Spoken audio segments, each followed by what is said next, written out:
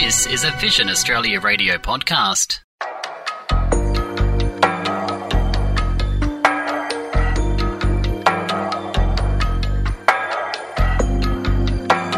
On Vision Australia Radio, this is Vision Extra with Peter Greco.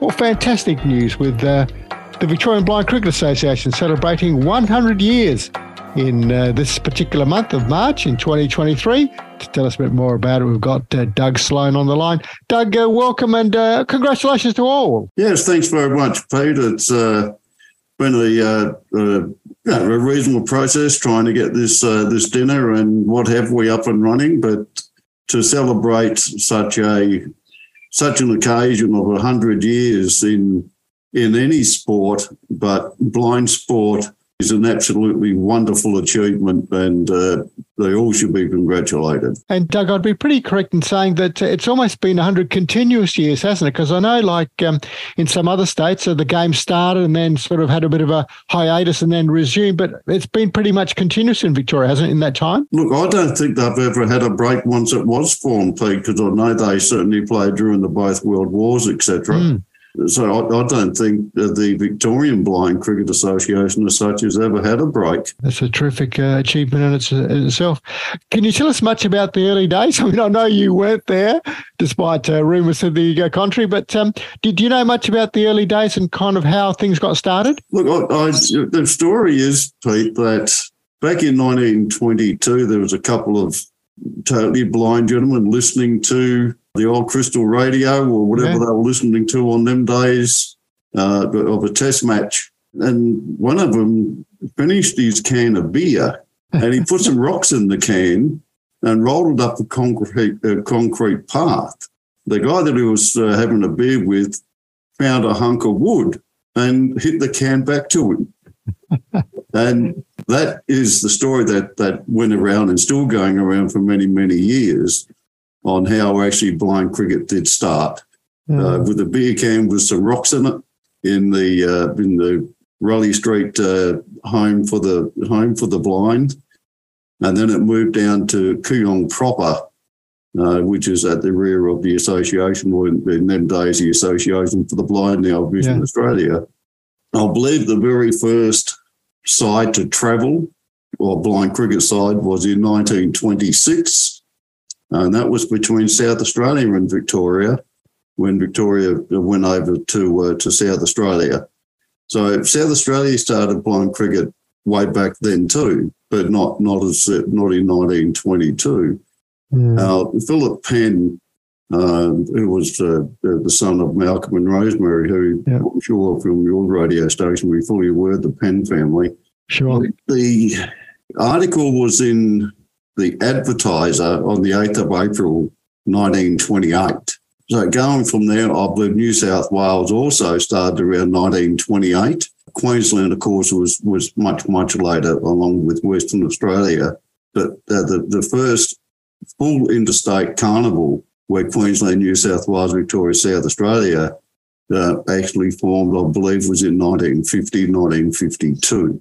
So it has been going around for quite a while, but the interesting thing is the ball, has changed a little, but it still has the bottle tops inside.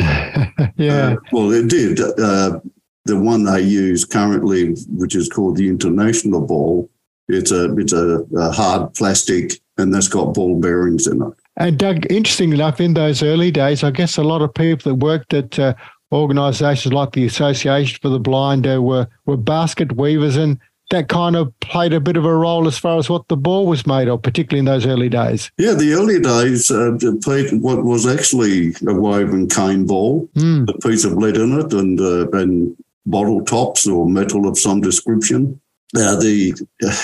Again, if you can ever get one of the old cane balls, and I'm not sure whether you were, when you started playing with you actually used the cane ball or not. Guilty as charged. Yes, I did. I do remember it. Well, join the club, mate. As you know, it used to get scuffed up on the concrete pitch. You had to soak it for an hour or two before the game.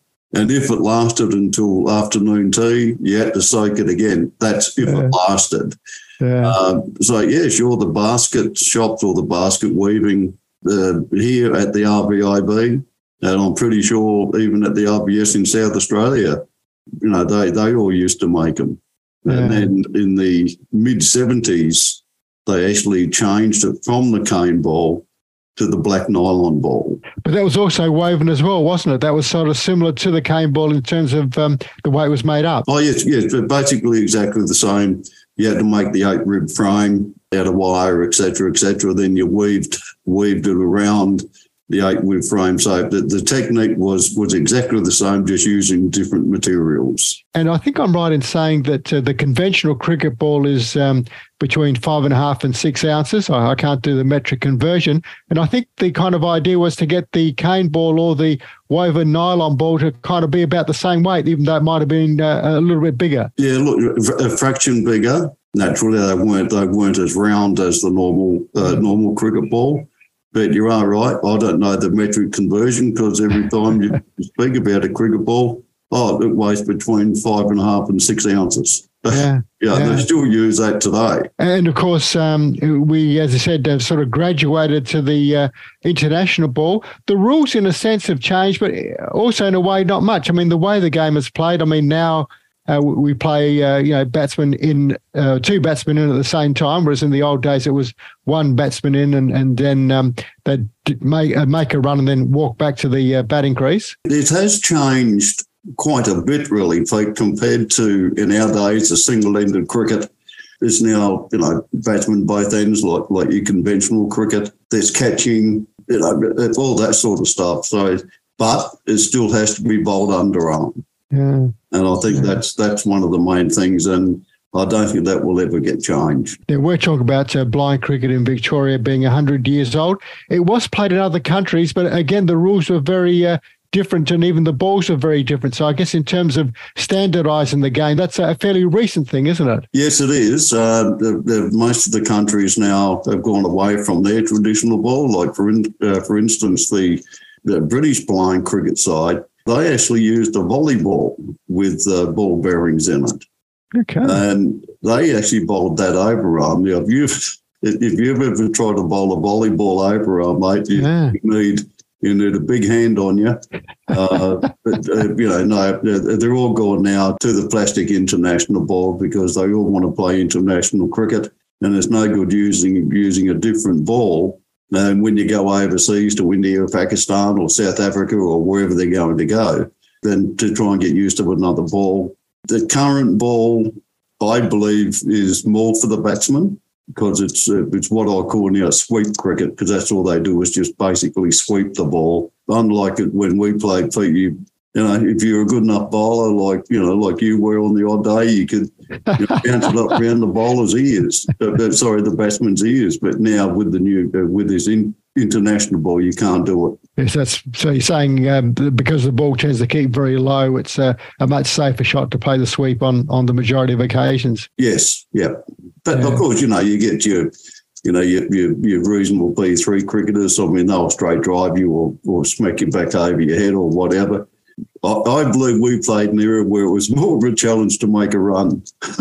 I don't think there's any doubt about that, Doug, because some of the scores that are made, even the T20 matches, are enormous. And as you say, kind of batting does seem to be a bit easier. It is more trying to limit the score rather than trying to get batsmen out, I think. It is, yes. I mean, if you can limit the score, you're doing pretty well. In our days, Pete, if you batted for your 10 overs, if you made 30, particularly from the Parsleys' perspective, you had to retire, and stuff like that, where now an opening partnership or first drop, they can bat for the full 20 overs. And one of the other things that blind cricket has done very successfully, and in a sense ahead of its time, I mean, I know we've had wonderful success with the Australian women's cricket team in recent days, but, women who are blind or had low vision played blind cricket from a very early age. And in that time, that was kind of a little bit unique, particularly compared to other sports. So we were very welcoming of having a female participation, weren't we? Oh, yes, for sure. I mean, I'm not sure when the first female actually started playing blind cricket, probably before our time, if we want to be precise. I mean, both you and I would remember, say, Joy Forster, Liz McHenry, Yeah. And people like that played for their respective states. But I'm sure, going back, there were females. I think nowadays to try and get the juniors involved in cricket or in any blind sport, really, as you know, Pete, it's there's that many blind sports now, or sports for the vision impaired, compared to when you and I started. And, they'll only play X amount of sport. But what we've noticed, particularly with the other sport that I'm involved in golf, they're not really interested in getting out there and enjoying, the wind and the rain and the sunshine. Yeah. Unfortunately, they're more interested in staying at home on their iPads or their iPhones. I think it's a bit of a reflection of society in general, isn't it, Doug? Yes, Without it to is, sound like a couple of grumpy old men, but that is a bit of a reflection. And I know recently the NCIC games were on in Brisbane actually this time around, and there's a combined Tasmanian ACT team, and Tasmania have kind of been part of the scene off and on over the years as well, haven't they? So the game has kind of extended right across Australia, even over into Western Australia too. Yes, it has. I mean, it's great to see it revamped back in Tasmania. Yeah, they did join up with the ACT, but I think down the track they will be able to have a standalone team. Western Australia, they're now a standalone. South Australia is standalone. Back in the early 70s, South Australia had to borrow some from other states. Western Australia had to do it, from Queensland, New South Wales or Victoria. But the group in Tasmania that is setting it up, Inclusion Innovations, they're very confident about getting a standalone blind cricket side within 12 months. And Doug, one of the highlights of playing blind cricket, particularly in those early days, if you like, was the carnivals. Every 2 years between sort of Christmas and New Year, they'd get underway for a couple of weeks or so, and they were enormous as far as the socialising, the integration, the kind of conviviality that took place. That was a real highlight for a blind cricketer, wasn't it? Oh, look, it certainly was. I mean, they play the NCIC now. That's done and dusted within, 3 or 4 days. Most of it's only 2020 cricket. To go away before for a full carnival, Queensland, South Australia, New South Wales, Victoria, played each other 2 or 3 times over that period. And you didn't go away for a week, you went away for 10 or 12 days. Yeah. And like you say, the mates that you meet and the mates that you keep from them carnivals is fantastic. And I've got some great memories, Peter, after I lost losing my sight. Before I lost my sight, I couldn't stand cricket, but I needed to do something because I wasn't allowed to play football or anything. Well, I couldn't, and I really enjoyed it. And to organise this dinner, or to help organise this dinner through the help of BSRB, it is fantastic, and I'm looking forward so much to the night, and also on the Saturday back home for the Victorian Blind Cricket Association at Kooyong. That's coming up on Friday, March the 24th, which will be an enormous evening, lots of memories and lots of reminiscing, and a few maybe tall tales told too, Doug, I would just guess. Well, I'm sure there will be, Peter. I'm sure, from taking 2 wickets, you took 4, from 4, you've taken 5, and yeah, I remember making 10 runs to win a game, et cetera, et cetera. There's going to be a lot of reminiscing. We have past players and officials coming down from, from Queensland, South Australia, New South Wales, of course, here in Victoria. It's just going to be a wonderful night on the 24th.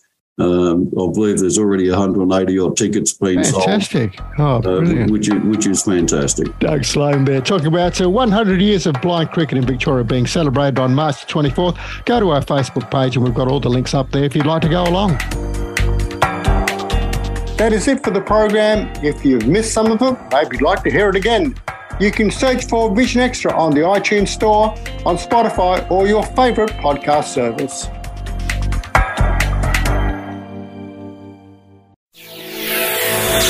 Thanks for listening to this Vision Australia radio podcast. Don't forget to subscribe on your preferred podcast platform. Visit varadio.org for more.